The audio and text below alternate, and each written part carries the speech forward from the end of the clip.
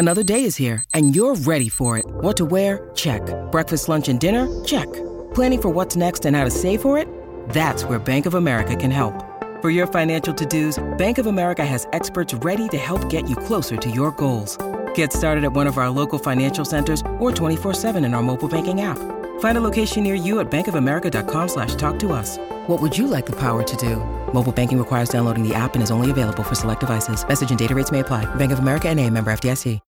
When you need mealtime inspiration, it's worth shopping Kroger, where you'll find over 30,000 mouth-watering choices that excite your inner foodie. And no matter what tasty choice you make, you'll enjoy our everyday low prices, plus extra ways to save, like digital coupons worth over $600 each week. You can also save up to $1 off per gallon at the pump with fuel points. More savings and more inspiring flavors make shopping Kroger worth it every time. Kroger, fresh for everyone. Fuel restrictions apply. Hello, it is Ryan, and we could all use an extra bright spot in our day, couldn't we? Just to make up for things like sitting in traffic, doing the dishes, counting your steps, you know, all the mundane stuff. That is why I'm such a big fan of Chumba Casino. Chumba Casino has all your favorite social casino-style games that you can play for free anytime, anywhere with daily bonuses. That should brighten your day a little. Actually, a lot. So sign up now at ChumbaCasino.com. That's ChumbaCasino.com. No purchase necessary. VGW Group. Void where prohibited by law. See terms and conditions. 18+. It's time for today's Lucky Land horoscope with Victoria Cash. Life's gotten mundane, so shake up the daily routine and be adventurous with a trip to Lucky Land. You know what they say, your chance to win starts with a spin. So go to LuckyLandSlots.com to play over 100 social casino-style games for free for your chance to redeem some serious prizes. Get lucky today at LuckyLandSlots.com. Available to players in the U.S., excluding Washington and Michigan. No purchase necessary. VGW Group. Void where prohibited by law. 18+. Terms and conditions apply. Batter up.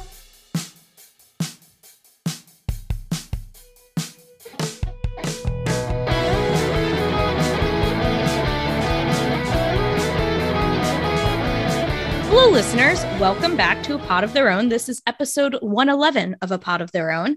I am Allison McCaig, and I am joined this week by my lovely co-hosts, Linda Surovich, who is the birthday girl, by the way. Yay! Yes, hello, and Happy New Year. I was like, oh, wait, I have to say something. Wait, that's me. Yes, so it's Linda's birthday, everybody. So everybody wish Linda a happy birthday if you haven't already. Happy birthday. Woo! Yes, thank you. And we are also joined by Kellyanne Healy. Hello, Kellyanne. Hello, Linda. Hello, Allison. Hello. Happy New Year. Happy New Year and happy birthday. Thank you. You're welcome. Happy New Year, everyone. So far, 2022, at least in the baseball world, has been extremely uneventful because unless you've been living under a rock, you know that MLB is still in lockout. So not much is occurring not much has occurred since the last time we recorded. We talked about, the Mets hired Buck Showalter and they made all their pre-lockout signings. So Mets pretty much were one of the teams in a better position entering lockout than most other teams because they had most of their stuff taken care of. But there is a couple of notes, Mets notes to talk about. Mainly the one thing that did happen is that we learned just today that the first member of Buck Showalter's staff has been hired, or at least is really close to being hired. I don't think all the finer details have been ironed out, but the Mets are set to add Joey Cora to Buck Showalter's coaching staff as the third base coach. He is, for those of you who don't know, he's Alex Cora's brother, and he's been the Pirates' third base coach since 2017. So we have our first coaching staff member hired. And didn't they also just sign Juan Soto's brother to a minor league deal? They sure did. So they're just hiring everybody's brother. Everybody's brother. This is a family business. And of course, because, first of all, because there's nothing else going on, everybody's just looking at video of Juan Soto's brother taking batting practice and just dreaming that he's going to be, just as good. Just like Juan Soto. As Juan Soto, which Cespedes' brother. Is he still fit? No, I think he's with the White Sox now, isn't he? Oh, I don't remember. Good question. I thought he was still with the Mets. Maybe I'm wrong. No, he's Cespedes' brother? Youkilis? Oh, yeah. Youkilis. Yeah. Youkilis. I can't remember where he went. But I'm going to look. Yeah, everyone was looking at him taking batting practice, and he posted like an Instagram of like him wearing Mets gear, and everyone was really hyped about that. I mean, if he's even a fraction as good as his brother, it's quite exciting. And I think that there was also like he's still a teenager, right? I mean, Juan Soto is young. He's still young, yeah. So I can't imagine he's like can't be more than like Juan 18. Soto. He's White Sox. Yokeless, yeah, I thought so. I think he's 18, maybe. Let's see. He's Cespedes' brother is 24. No, Elian Soto. Yeah. Okay. I don't know. I just know that he intends to sign during the international signing period, which starts on January 15th, by the way. But like, I don't know. Like, can they do that? I assume they can. During the lockout, can they do international signings? I mean, since it's minor league, I would assume yes. Yeah. But yeah, anyway, that's exciting. And he has a sweet lefty swing, just like his brother. So, but yeah, I think that there was also some hype on Mets Twitter about like, oh, if his brother is there, what about when Juan Soto becomes a free agent? Like, this is like signing Manny Machado's brother-in-law. I know, right? I had that same thought. But regarding Manny Machado, we've now hired his manager, his favorite manager. So, That's true. And Manny Machado is an opt-out after next season. So I'm just saying. Well, bring in all the stars by bringing in their associates. I mean, it's not a bad plan. It really. I was gonna say if Manny Machado has that opt out, that would preclude us getting Chris Bryant, which would make me very happy birthday, Chris Bryant. Yes, happy birthday to Chris Bryant. Yes, happy birthday, Chris Bryant. My birthday twin. You are 29. You're 29. 30. 29. He's 30. He's 30. Wait. Oh. Yes. He's the big 3-0, so I hope he's celebrating accordingly by drinking one beer and calling 911. drinking one beer and dialing Sandy Alderson's cell phone. Sorry, I meant to say 911. Well, not Sandy Alderson. Dialing who's our GM now? Epler. Dialing Billy Epler's cell phone. No, dialing Steve Cohen himself. Yeah, go straight to the top, man. Go straight bypass everybody else. That would be guy with the money. That would be collusion and not allowed.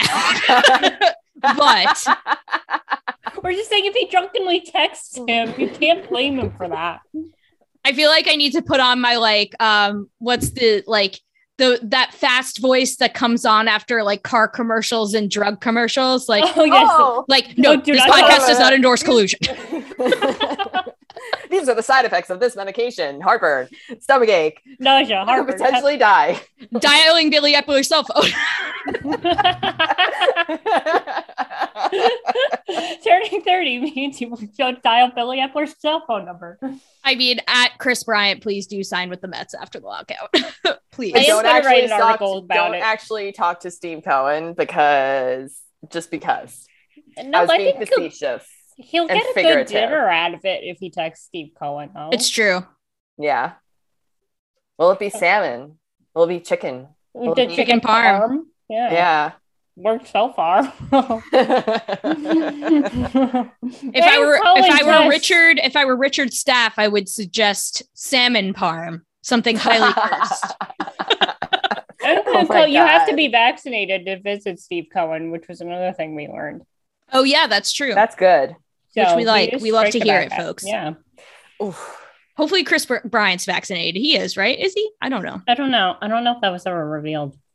I don't think it was. Wasn't he the player that was just like, I'm not gonna reveal it? No, that was Rizzo. Okay. I knew it was a Cub or a former Cub. I just couldn't remember which one. The Cubs had one of the lowest vaccination rates among that's not surprising. All of MLB. Yeah. So the odds are not in his favor as far as the odds are not in our favor as far as hoping Chris Bryant is vaccinated, but hopefully he is. But but yeah, I like the Mets have made their first, hire as far as, or close to making their first hire as far as their coaching staff. As far as Buck Showalter's coaching staff. And from the article that broke the news that that the Mets are set to add Joey Cora, the article goes on to say, John Russell, who served as Showalter's bench coach in Baltimore, is among the possibilities for that role at the Mets. Team officials were also impressed with Dodgers first base coach Clayton McCullough in his interview for the managerial opening that went to Showalter and could look to hire him as bench coach. So there's some speculation about like potential bench coach hires in that article too. So wouldn't be surprised if that is the next thing that comes down the pike as far as like announcements. So yeah, I mean, even though lockout's happening, like Showalter still has to fill out his staff, and those things can all happen during lockout and probably will be happening over the course of the next couple weeks. And it said he's also going to visit Fort St. Lucie because he's never been down there. It did say that, which was really cool. Good to know that he's like, he's invested. He's doing stuff. He's eager and ready to go, which is very nice to hear. I would expect nothing less. I'm not surprised by that at all. That's his personality too. Very gung-ho and ready. So we already talked about Chris Bryant as I jumped ahead. A fairly obvious. Oh, no. I didn't jump. I wished him a happy birthday. That was my fault. Okay. It's true. It's all Linda's fault for wishing him a happy birthday. Oh, it's also Kevin Pillar's happy birthday. We hardly knew you, Kevin. Happy birthday to former Met Kevin Pillar. You will always be remembered for being the guy that got hit in the face with the ball and came back. Oh my God. But we already talked about Chris Bryant as far as like, I think that is, sort of the most obvious like player move that people are talking about as far as things that the Mets should do after the lockout, because that would really complete the offense and, really make the lineup complete. But I will be writing an article about it eventually because I asked the Mets to sign Arenado last year, which they did not do. So, and they now once again have a third base opening. So you got a second chance here, Mets. Don't blow it. I mean, you do with JD, but that doesn't necessarily preclude JD from being on the team. It's just like, because he was very good off the bench last year. If you just push guys like that to bench roles, it makes the team a lot deeper and a lot better. And that is the point here. Just like JD Davis being your pinch hitter just strengthens the entire team as a whole. Yes. Like that's not the worst thing in the world. So other things that, will probably be on the Mets radar, after the lockout, we know that per a recent rumor, from over the weekend, that the Mets had been in contact with Jeurys Familia's camp prior to the lockout. I don't necessarily think he's the right move, but the Mets do need to bolster their bullpen. They need to make like one or two really solid bullpen signings because Aaron Loup has departed, which means they have literally no left-handed pitchers in their bullpen, by the way. So that's an issue. You can't just rely on like May and Diaz in the late innings. They need, some more help in that regard. Who's even available though? There's a fair amount of people. Like Andrew Chafin, for example, is available. He's somebody that I could see them going after. There's I'd have to look at the hang on, I'm looking. MLB trade rumors. They want to bring back Familia. I am open to it as long as he's not going to be your eighth, seventh, eighth, or ninth inning guy. Like he needs to be like your sixth inning. My starter didn't last that long, kind of mop up duty. Or if you have, McGill start and you need to pull him after the seventh, then you bring in Pham for the sixth. I would be open to that, but he should not get high leverage innings anymore. Kenley Jansen is available. Yeah, Trevor Rosenthal, Brad Hand, Ottavino. Oh, not Hand. No, not Hand. Ryan Tepera is a really interesting name. He's a right-handed setup. Cy Young vote getter Ryan Tepera. Hansel's so hot right now. Hansel Robles is available. He's available. So there are guys. Oh my God, I forgot Robert Gsellman was a free agent. He'll be in LA with Thor eventually. Probably. Yeah. So yeah, there are guys available. I mean, bullpen Hunter guys. Strickland's available, guys. We should totally get him again. I mean, bullpen guys are the type of guys that are always around and they can just pick up one or two of them. I mean, they made the Aaron Loop signing like pretty late in the offseason last year. I'm so pissed we lost him though. I know, it sucks. Too. It's kind of annoying. And he wanted to stay a Met. It's like really frustrating. Like it wouldn't have taken that much money. Like, come on, man.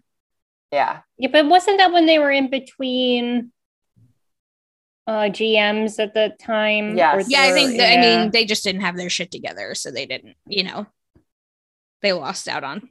I mean, that's how they lost out on Syndergaard too, basically. Yeah. Speaking of which, they do need. I mean, the Scherzer signing is great, obviously, very for it. They do probably need one more starting pitcher, and whether that comes in free agency or trade. There are still, some free agent starting pitchers available that, I assume they're not going to go for another like big name. Plus, most of the big names are off the board anyway. They're not going to sign someone like a Kershaw because I was going to say, wouldn't it be amazing? It would be, but he would command a similar contract to Scherzer. Not quite as high, probably, but a similar contract, because like it would be like a high AAV, like not a lot of years sort of situation. And I don't think they're going to take that on. They have since I forget what year it is, they would have the top 3 pitchers by ERA in all of baseball if they did that. Yeah, I know, that's pretty incredible. That's why I think it would be insane. I would love that, but it's not going to happen. I know that the Mets had expressed interest in Yusei Kikuchi in the past before the lockout. His name was loosely connected with the Mets. I don't think in any sort of serious way, but just as someone that they were like interested in. And he remains available, like that sort of tier, like, the Steven Matz-ish tier. Of pitchers. They could use someone else from that tier, or they could trade. They can make a trade. I saw, I don't remember exactly what, I saw a trade proposal from Pat Ragazzo of Sports Illustrated, who incidentally is from my hometown, which I did not know until recently. Cool. Well, my brother literally DM'd me on Twitter and was like, Pat Ragazzo is from our hometown, right? I played football with him. And I was like, what? Oh my God, what? In high school. Yeah, they played football on the same football team. Anyway, weird coincidence. But I saw that he had written up a trade proposal for Sports Illustrated to get Sean Manaea from the A's, which I think would be a good target. I don't remember what he gave up in this theoretical trade. I am sorry, Pat. I'd have to find the article. Let me see. I know this because I wrote it up for morning news that morning. Well, and they were also dangling. There was the rumor they were going to dangle Jeff McNeil. There was that rumor. Yeah. There was that rumor. It was like a 5 moves the Mets should make in the new year. Trade for Sean Manaea. And I'm trying to see if he proposed like what sort of return that would take. I know that. Carlos Rodon is another free agent. I would look at Carlos Rodon. So would I. He's a lefty. Yeah. And the lefty injury prone. Yes, we need a lefty. Injury prone, but so here's the Sean Manaea. They could potentially offer a high upside position player with multiple years of control left, such as Jeff McNeil or Dom Smith, along with a low level prospect. So, and there were rumors prior to the lockout that the Mets were going to dangle Jeff McNeil, like Linda mentioned, in trade. So that's one potential route they could go is to get a higher quality starting pitcher than they might be able to get on the free agent market via trade.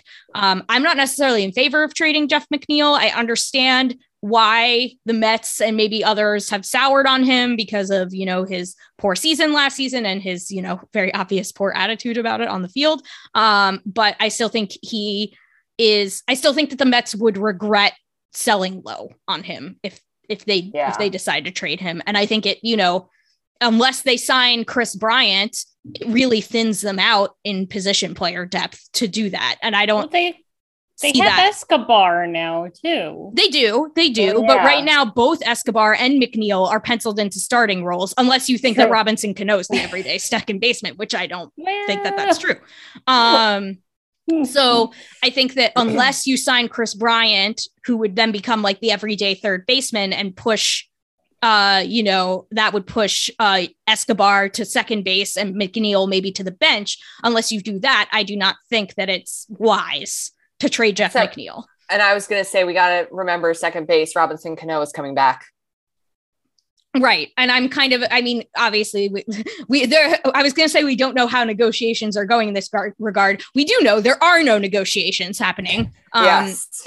Lockout is not ending anytime soon, but we don't know what the new CBA will look like when it does come, if it does come, and what the DH will look like. And if there will be a universal DH. That's true. So if there is a DH, I imagine that will be Robinson Cano's default role on the team.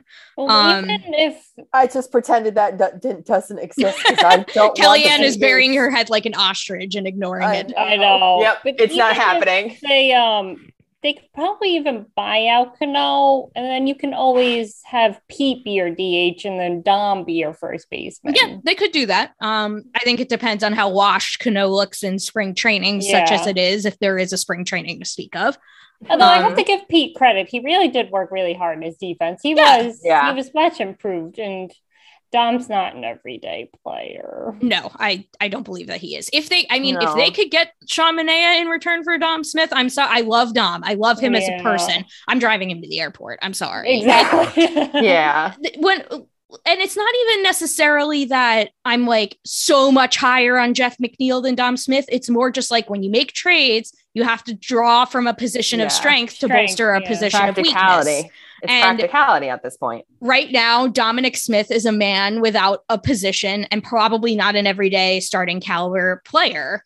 Whereas Jeff McNeil, whether you think he's a starting caliber player or not, and that can be argued based on how much you value his 2021 performance and how much you think that is indicative of his performance moving forward. Right now, he is an everyday starting player based on the roster that they have right this moment.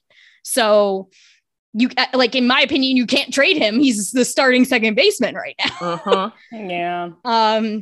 Whereas you can trade Dom Smith because he doesn't have a starting position at this time. Yeah. So that's what else. And I'm pretty sure me and you saw Sean Manaea. You were there for Thor bobblehead night, right? I was. That's correct. He started that game. He did.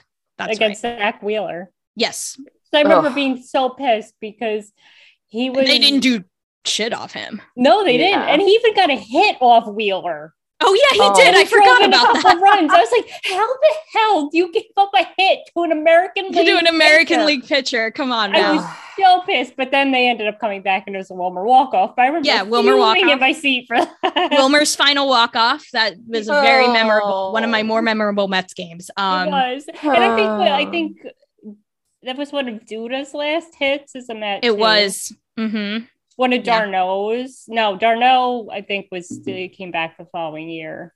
Yeah. It was Grandy. I think he pinch ran that game. Yeah. Oh, that was such it was a fun one game. Of Grandy's last games, one of Duda's last games. Yeah, that was that and Wilmer's last walk-off.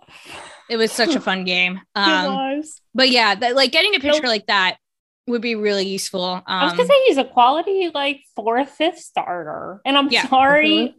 Cover your ears, Kellyanne. Oh God. You cannot go into the season planning on David Peterson and Tyler McGill in your rotation. Something will have gone horribly, horribly wrong if you're planning on that. I know. But it's very valuable to have them as depth. As depth, yeah. Very valuable. But you cannot pencil them in. They need another starting pitcher. They absolutely need one more starting pitcher. I was gonna say I think they need two, but they need all the pitchers. I say that every offseason. They need all the pitchers. They do, but trade for Luis Castillo. It's fine. Realistically, we're getting one more decent one at best. And I mean they can make, and they did it last year, and they ended up going down to the very bottom of that depth. But I actually thought that they built adequate starting pitching depth last year. No, they had. It just, they all went down. It just evaporated into thin air. And I think they're going to make more moves, or they should, after the lockout. They should make more moves like the Jordan Yamamoto. And I mean, they can make some of those moves because they can make minor league signings. So they can make some of those moves now. They should do those types of moves, sign guys to minor league deals who have some major league upside, bolster that high minors because we know that they don't have a lot coming from the system to help. We saw Sapucky and it wasn't good. So like basically they don't really have anything coming. And Matt Allen had Tommy John. I don't think he was close anyway, but he wasn't really. But Joey Lucchese's out this season, right? Yes, I'm so upset about yes, that. I wasn't probably sure August, if it was the earliest, but sad chirp noises. Yes, I know. Sad chirp noise. Can I name the podcast "Sad Chirp Noises"? Yes. That's a good title for this week. It is because there's not much else happening. But yeah, I mean that's the Mets right now, such as it is. We're just kind of waiting for the lockout to end. We're waiting for them to fill out the rest of the coaching staff. Once the lockout ends, luckily the Mets are in the position where they have to make moves after the lockout ends, but they've done all the big things. And they just need to make, although Chris Bryant would be another big thing, obviously. Yes. Step into the world of power, loyalty, and luck. I'm going to make him an offer he can't refuse. With family, cannolis, and spins mean everything. Now, you want to get mixed up in the family business. Introducing The Godfather at ChumbaCasino.com. Test your luck in the shadowy world of The Godfather slot. Someday, I will call upon you to do a service for me. Play The Godfather, now at ChumbaCasino.com. Welcome to the family. No purchase necessary. VGW Group. Void where prohibited by law. 18+. Terms and conditions apply. It's time for today's Lucky Land horoscope with Victoria Cash. Life's gotten mundane, so shake up the daily routine and be adventurous with a trip to Lucky Land. You know what they say. Your chance to win starts with a spin. So go to LuckyLandSlots.com to play over 100 social casino-style games for free for your chance to redeem some serious prizes. Get lucky today at LuckyLandSlots.com. Available to players in the U.S., excluding Washington and Michigan. No purchase necessary. VGW Group. Void where prohibited by law. 18+. Terms and conditions apply. I still don't fully believe Scherzer's a Met. Like, I know they're going to find some loophole and say he signed like right during the lockout and it's null and void. He has to go back to the Dodgers or something. At MLB and the goddamn lockout so I can buy a Scherzer jersey because I'm waiting until the lockout ends to buy one. Because I won't fully believe it until I see him in a Mets uniform. I know he had the Met hat on, but that's how I feel as well. I mean, and having him and DeGrom back to back, I want to see DeGrom and then I want to see Scherzer. One right after it's going to be so great. Like opening day and the next day. Ooh, well, not the next day since they always do the day off after, but you know what I mean. Ooh, yes. Games 1 and 2. I'm getting chills just thinking about it. Me too. And it just doesn't seem real. Like it doesn't. I have my sports passport, which is like this app where you like check in to every game you go to. Yes. Which I need to download because I need to be better about tracking my games. Yes. And then it tells you who your top performers are. And for the longest time, it said Max Scherzer. And I was pissed. I'm like, now I don't have to be pissed that I saw a really good Max Scherzer start. I was going to say, if he stays your top performer, that's a good thing for the Mets. Actually, Steve Finley from 1999 is my top performer. Amazing. From Beanie Baby Day in 1999. I think he went like 6 for 6 and with like 3 home runs or something. I'm trying to think who my top performer would be if I like had logged all the games I've ever been to. It includes pitchers. So if you ever saw like a shutout, maybe mine would be Jacob deGrom easily. Yeah, I mean, I've been Jake is not on my list and I'm so upset about it. Now I've only been to 2 Jake starts, so it's not, I don't think it would be enough. And they were both really good, but I don't think it would be enough for him to be my top performer. I don't know. I'd have to think about it. Like, who's my David Wright isn't on my top performer. That's amazing. I've been to at least 4 DeGrom. Yeah, 4 DeGrom starts at least. I feel like I went to the most games. I went to the most games when I was in high school. So that would have been the like 06 era Mets. So it would have been like 04 to 08. So like who were the like best players? I mean, it might be David Wright, but I don't think I'm trying to remember any like standout David Wright moments that I witnessed in person. And I can't think of any. I mean, I can think of one, but it wasn't, it's not a good thing. I was at the game retiring. No, well, I was at that game too, but yes. But I was at the game where he got hit in the head by Matt Cain. which was, I mean, that was like that's probably an ugly game. That's the most emotional I've been at a baseball game. Like I cried because I thought he was dead. Yeah, because he was not moving. He was not moving. While. And this, like, I can't tell you guys the sound that it made was harrowing. And like, I mean, this is a little bit of a preview of next podcast, but like I'm reading The Captain right now, and obviously he talks about it in the book, and like his mom was like hysterically crying, and like that was understandably. I felt that deep in my bones because like I was like, this man is dead. He's just been killed. Like it was horrible. It's like that and the there was this game I went to once, and I wish I had the memory that my dad has, because my dad remembers every single damn baseball game he's ever been to and remembers like the score, who started, like he's encyclopedia baseball memory. I don't remember the exact circumstances, but I remember, and it was a player on the opposing team, which is why I don't remember exactly who it was. But I saw a guy break his leg on the field, which was a horrific, like, you know, like a femur just like snap. And that was really bad too. So those were like the worst baseball injuries I've like seen in person. Well, I found Steve Finley. I found his, because I logged into my sports passport. So this is Steve Finley from May 30th, 1999. Now I'll read it, and then I have a follow-up question. So he went 4 for 5 that day, 5 RBIs, 3 runs, 2 home runs, and a double. That was his stat line from Beanie Baby Day back in 1999. I love it. Now, Amazing. Number 2 on my list is R.A. Dickey. Oh, yes. Robert Allen. With his one hitter. How is that not number 1? To me, that beats. Oh, I was at that game too. So that might be my top performer, probably. So 9 pitched, 1 hit, no 1 runs, 13 strikeouts, 114 pitches, and a win. How is that not better than Steve Finley? Why is that number 2? Man. And then number 3, Kellyanne, this is for you. Yes. Wilmer Flores. Yeah. 2016. 6 for 6. 4 oh my God, RBIs. the John Lester game. game. The 6 for 6 game. John Lester game. He had 3 runs and 2 home runs. That to me is better than Steve Finley's game too. He just ate John Lester for breakfast that game. Was such a fun game to be at. Oh my God. I remember that. I'm so jealous you were at that game. I will always remember that game because I was at Cape Cod with my family.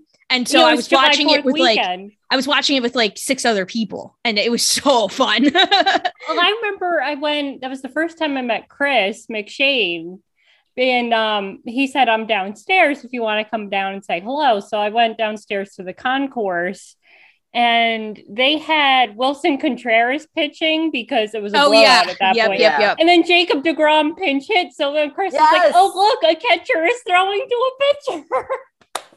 Very funny. So I have a picture of that because when he said that, I was like, oh, that's awesome. So I have a picture of Wilson Contreras throwing to Jacob DeGrom. That's fantastic. I love when I just love baseball when stuff like that baseball happens. like that. But still, how are Dickey and Wilmer Flores not better than Steve Finley's game? Like Steve Finley, of course, had an amazing game. It probably has to do with some sort of weird, I wonder how they calculate it. Do you think it's like win probability added? Yeah, that could be. That's probably it, because like that probably is what makes the Finley game better, because like what was the final score of that game? Like did he 10-1? Oh, okay. I was gonna say, because did he very bad that day because Randy Johnson pitched. I was like, did he help them like win a close game or something? Because like obviously like a lot of the Wilmer Flores stuff happened in like lower pressure situations, so maybe the win probability. Game? Yeah, but Dickey though. I would think the Dickey game has the like highest win probability added. Is my guess. A shutout? Yeah, a 1-hitter. That's inexplicable. That would probably be my top performer, I imagine, if I'm thinking about it, because I think that's probably the one that I would think so. But okay, want to hear this group of names? Oh, are we remembering some guys? I was gonna say we're remembering some guys. All right, since we have nothing else really much going on. Okay, so Steve Finley this is going to be a short podcast. Okay, I'll go through it quickly then. Okay, Steve Finley is number 1. R.A. Dickey is number 2. Wilmer Flores is number 3. Kirk Neuenhuis is number 4. Yes, were you at Kirk's 3 home run game or whatever? I was. On Father's God. Day. No, that wasn't his 3 home. That was his walk-off game. Where Bob Costas was just like, what is the world coming to? Oh my God, what a dick. Yep, that was his 3 home run game.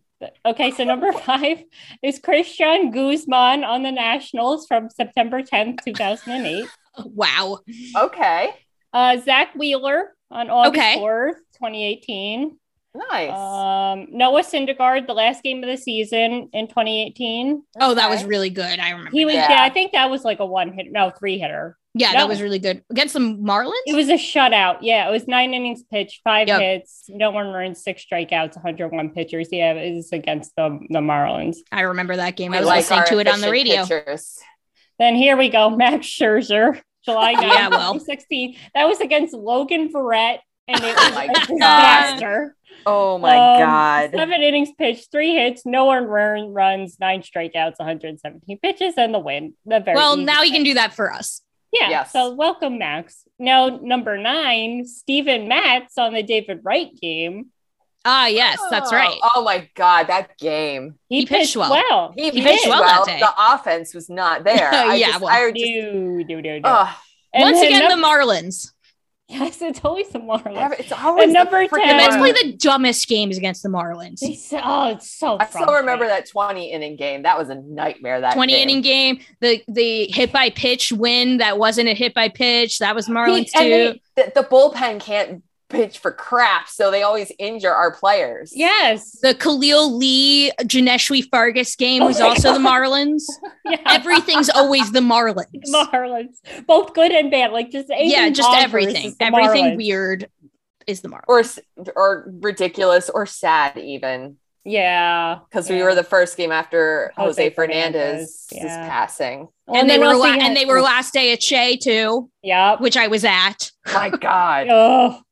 Okay, number 10 is Vince Velasquez from April 9th, 2016. Oh my God. Wow. Was that the game we were both at, Linda? Was that Vince Velasquez? Where it was freezing, Vince Velasquez against Bartolo Colon, and we lost like 1-0. On a Ryan Howard home run. Oh my freaking God. That was miserable. It was so absolutely miserable. Angry. My phone died. It was so cold. I was like, guys, we were sitting in the upper deck in like the last row. I was in my winter coat, shivering and angry, and just sitting there with like the most the biggest scowl on my face the whole time. I was so mad. I was with my parents and my best friend, and my best friend's a Phillies fan, and so I was just like, I'm so unhappy right now. I was sitting next to a Phillies fan. She's gloating.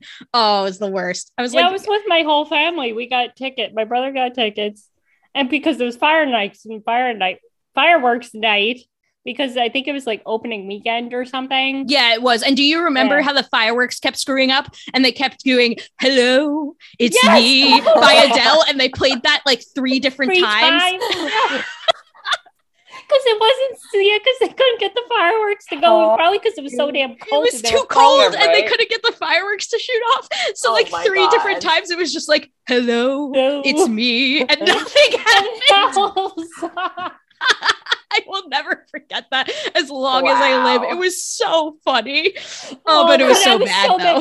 That just topped off like an absolutely miserable night at the mall. Because I feel like if it had not been so awful in so many other ways, that fireworks thing would have been absolutely hysterical. But instead, I was just really angry. I remember saying who cares? Just shoot him off. Just do it.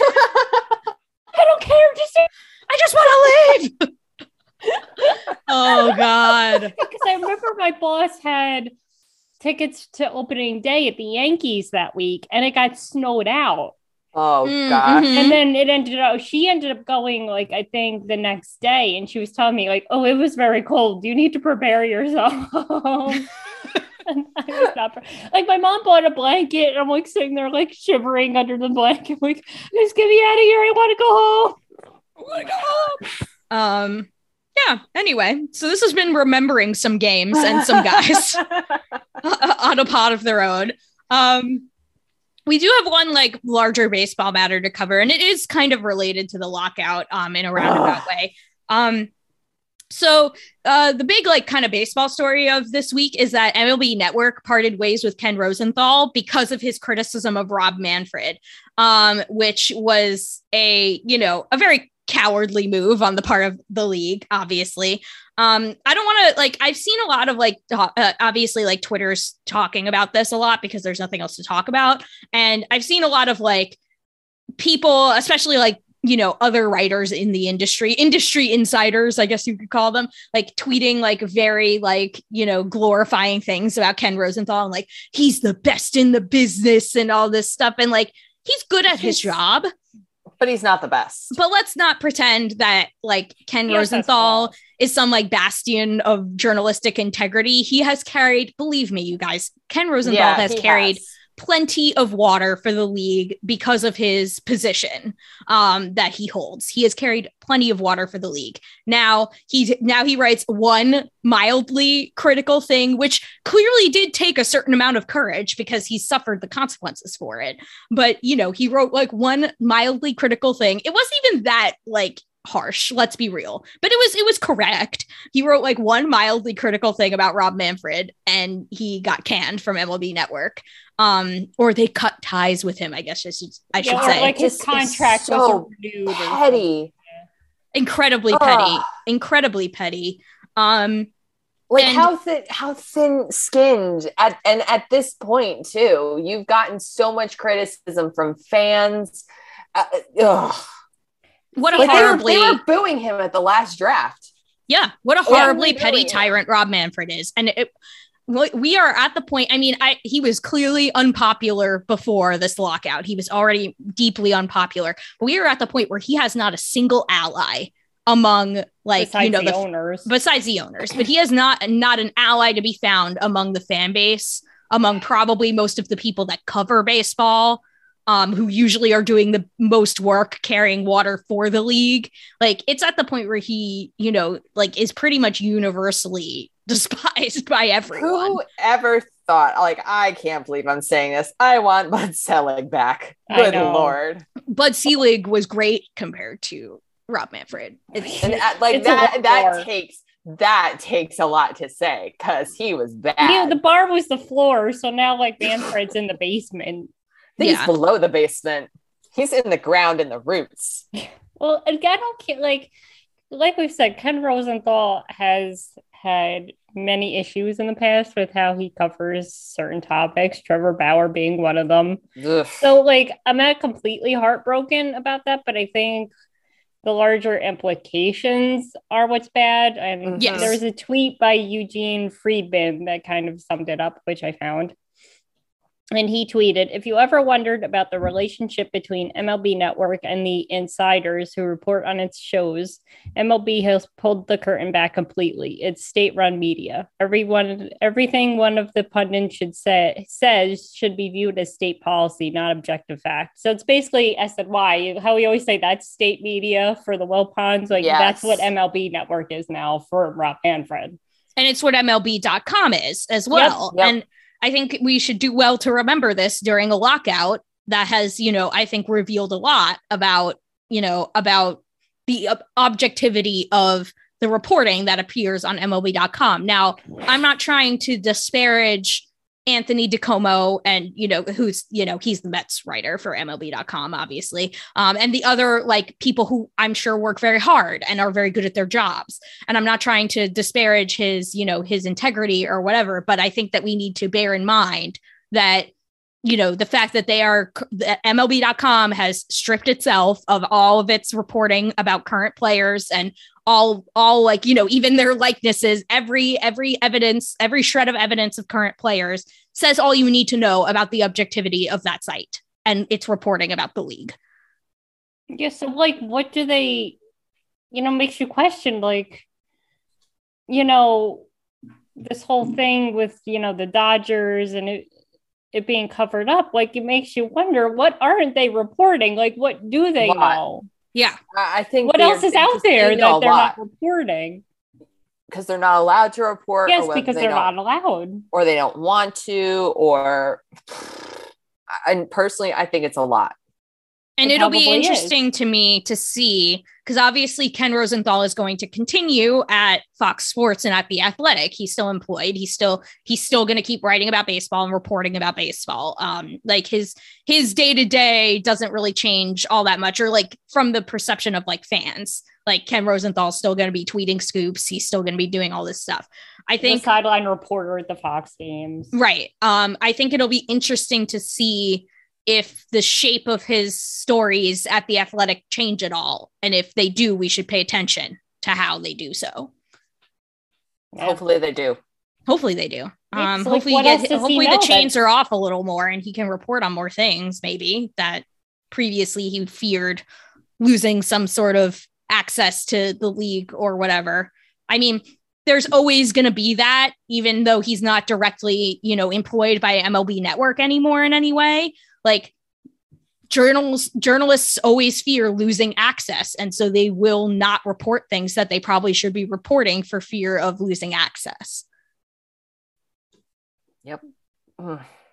It's just bad. It's bad all around. Say, and Rob Manfred has literally done everything in his power to between ruin the sport. Ruin the sport. And now, with the lockout too, he's just made it how obvious how in control the owners are, and how they view the players, and not just the players, just the sport overall. The sport as a whole, yeah. And with deep contempt. It basically is, yeah. And so, was his goal here to look worse? Does he not have PR people telling him you might not want to do this? Now is the time you decide to fire Ken Rosenthal when people are already angry?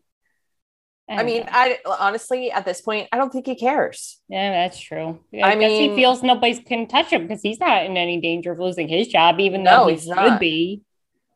And what's interesting is that, the thing that Ken Rosenthal got fired for, or, got ousted at MLB Network for saying is basically talking about the perception that Manfred is beholden to owners and out of touch with players.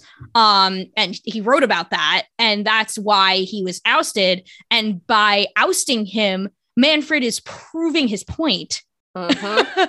And so that's the ironic thing is it's just he's critical of you because you're out of touch and because you're clearly beholden to the owners and because of all these issues, and then he fires you for saying these things. It only makes him look worse because he's what because he looks pretty bad already. It's how you know that what Rosenthal is saying is true. I mean, it was already obvious that it was true, but you know what I'm saying. Yes, it proves the he point. Just left no doubt at this point, right? It's sad. How low can he go? I worry Don't about ask that question, Kellyanne. Do not ask. Well, no, because I keep retweeting myself every time he does something, and it says my tweet says Manfred keeps finding new ways to be the worst baseball commissioner ever. Just when you think he can't stoop any lower, he does. Truly, it's a feat. It is a feat, and it is a feat. I worry about the future of the sport. Yeah, I this lockout's not ending anytime soon. I think a lot of people would have been surprised if you had told them at the beginning of the off season that the season would be affected by this labor stoppage, but I'm not among them. I'm not surprised at all. In fact, I thought from the beginning that there was a strong chance that the season would be impacted. And I think it's getting stronger by the day. Well, as soon as the Mets signs Scherzer, because of course we can't have anything nice. We can never have nice things. So now the season's going to be impacted. I think the writers and moderators in general, the commenters over at Amazing Avenue, have been kind of expecting this for a few years now. We were always kind of saying, the CBA negotiations are going to be interesting when they come around. It's definitely going to be a lockout, or it's definitely going to go into a strike. And I know that kind of subsection of Mets fans were prepared for it almost, I want to say. Yeah. And I mean, the fact that there was a global pandemic only made it worse. Yep. I mean, one would argue that in theory, the league should be more motivated to have a season in the aftermath of the pandemic because of the lost revenue due to the pandemic. But no, they have to have their way. Yeah. It's a power grab at this point. Yeah. Because they don't care. They don't care. They don't. They're not losing anything. No. Goodwill, they never had anything to begin with. Right. No. Right. PR, they don't care. No. Anything they're losing, they don't give a crap about. Not one bit. Every time that your favorite franchise cries poor about trying to sign XYZ player that the fan base wants, remind people that the owners are willing to lose far more money on this strike that is going to happen, if it does happen, on this strike that is going to happen, than it would cost to sign Chris Bryant or whoever. Remember that. And they're also they are willing to lose that because they don't care. Yeah. The training staff, not the front office staff, the training staff, the coaches, anybody that's a stadium worker, they're all going to be out of jobs too. Yep. So this is just going to have a ripple effect that's very not good. Between the 2020 lost season to COVID and this, like I said, I seriously worry about the future of the sport. And I have never been one of those doomsday baseball is dead people, because people have always been saying that, and it has never been dead. And that's, while I acknowledge the problems that baseball has had growing its fan base, namely due to the short-sightedness of people like Rob Manfred and the measures he's taken to grow the league that have only been counterproductive for the most part. But so I've never been one of the doomsday, like the sport is dying, oh my God, sort of people. But if there's a serious strike that impacts, a good chunk of the season, between that and the lost COVID season, I seriously worry about the sport dying, or at least becoming like second class to the other major American sports. Well, it already is. It already is to a certain extent, but it's only going to get worse. Like basically it's going to become lower than the NHL. Sorry, Linda. I think the NHL is growing. Excuse you. It just had its highest viewership ever.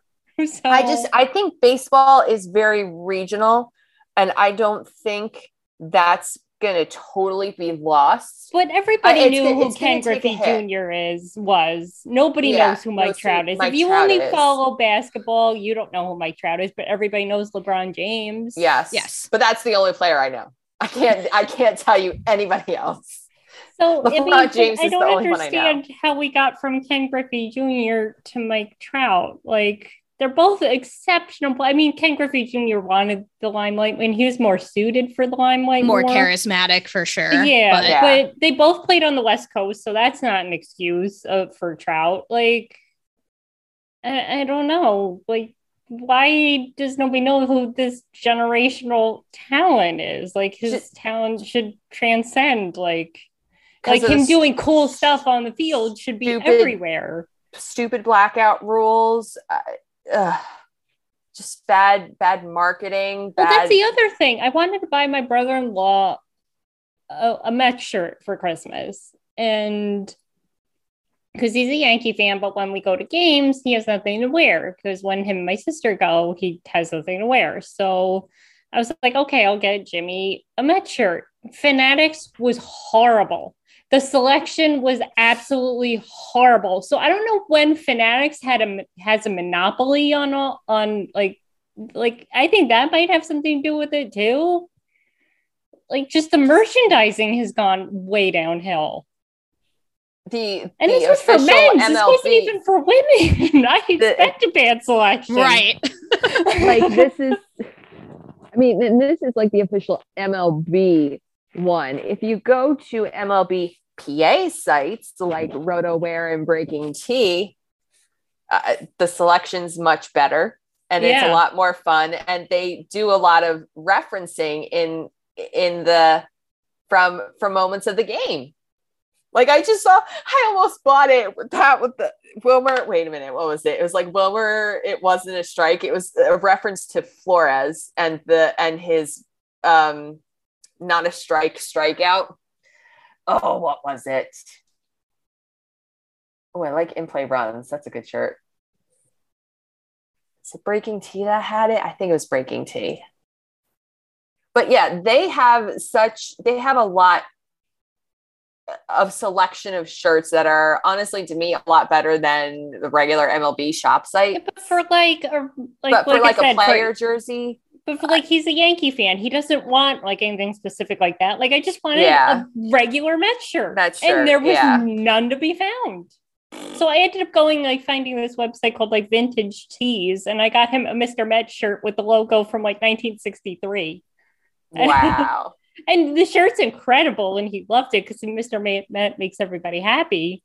But I had to really do some research to just find one plain men's Met shirt. Yep. Yeah. Jeez. Ugh.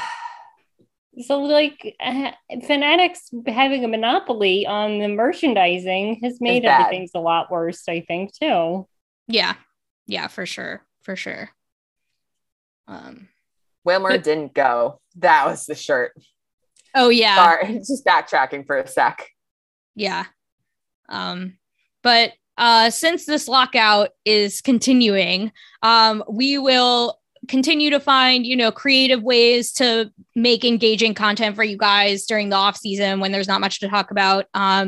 We're planning a discussion next podcast of The Captain, which I already kind of previewed because we're reading that right now. And so we're going to talk about it. David Wright's memoir, which should be a fun discussion, a little bit of a book pod.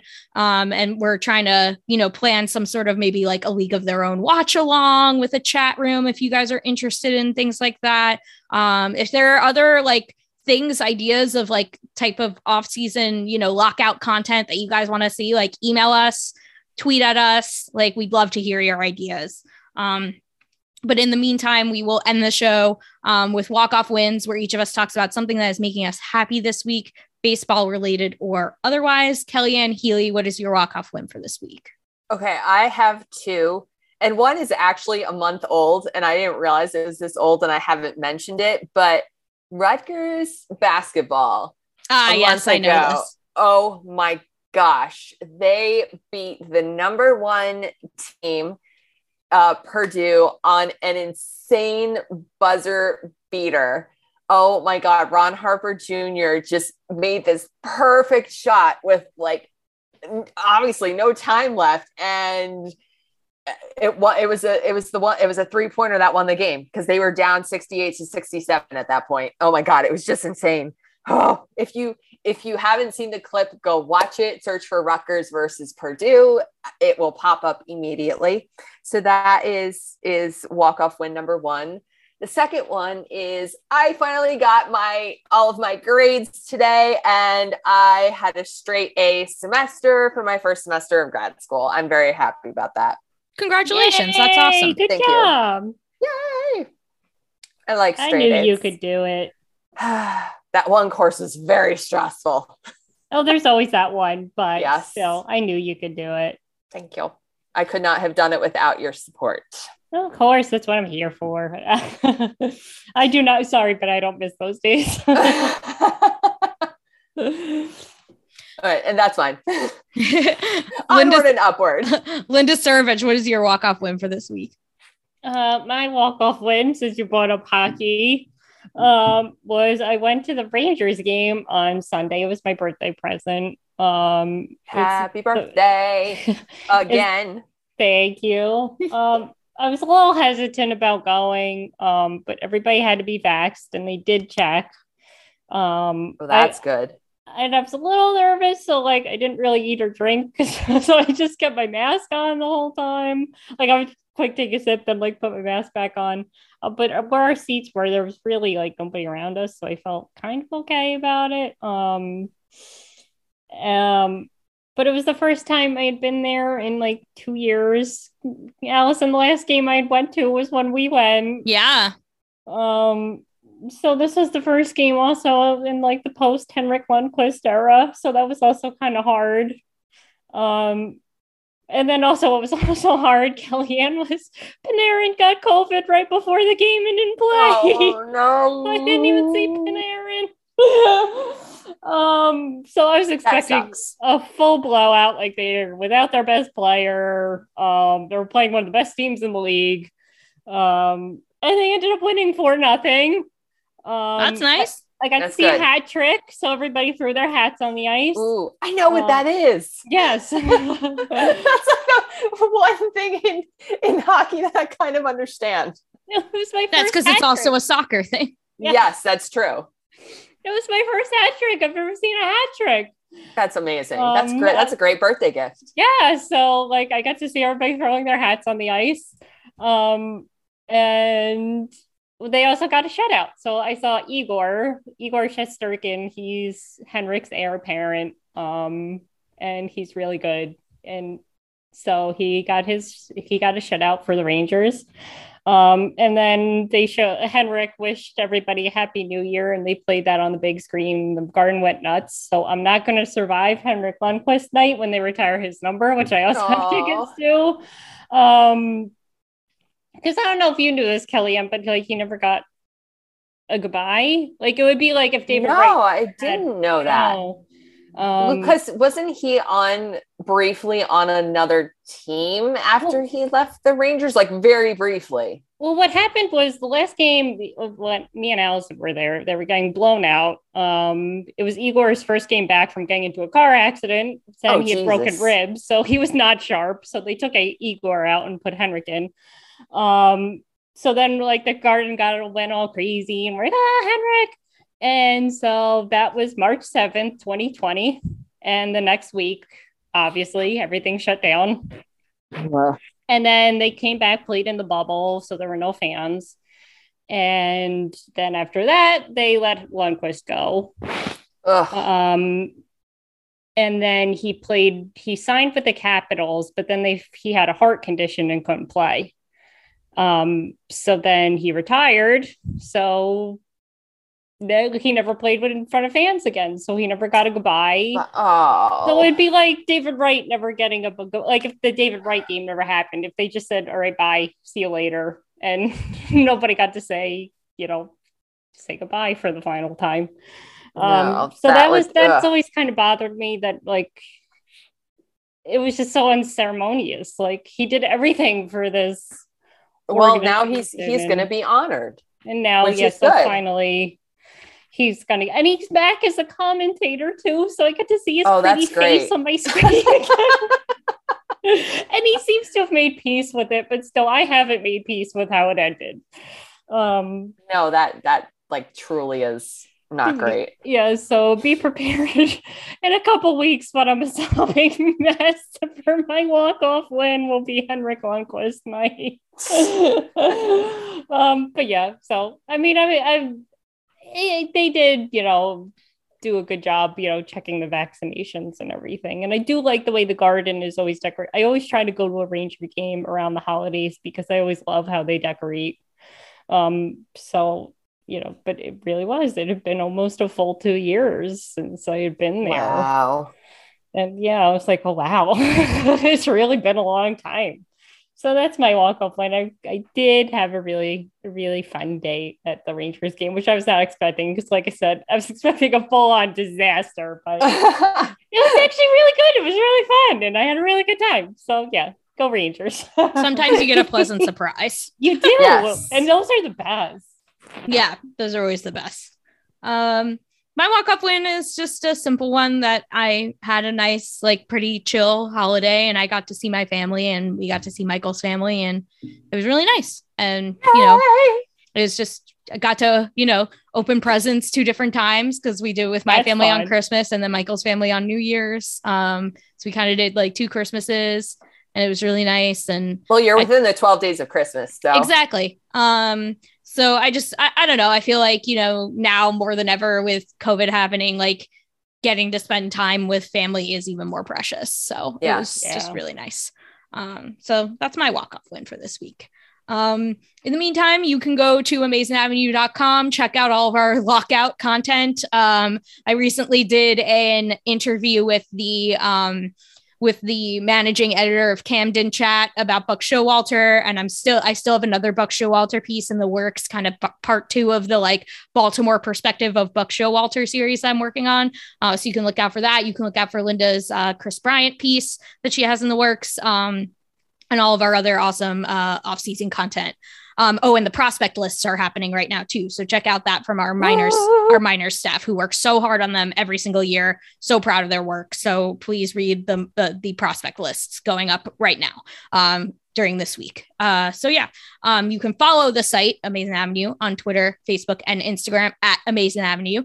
You can follow this show on Twitter at A Pod of Their Own. You can follow each of us on Twitter. I am at Petite PhD. Where are you, Linda? At Linda Surovich. And you, Kellyanne? LRB, ELLAREBEE. You can subscribe to this show, Amazing Avenue Audio, wherever you get your podcasts from. And please rate and review the show. It really helps people find it. The original intro and outro music to this podcast is by Bunga. Let's go Mets. And don't forget, there is no crying in podcast.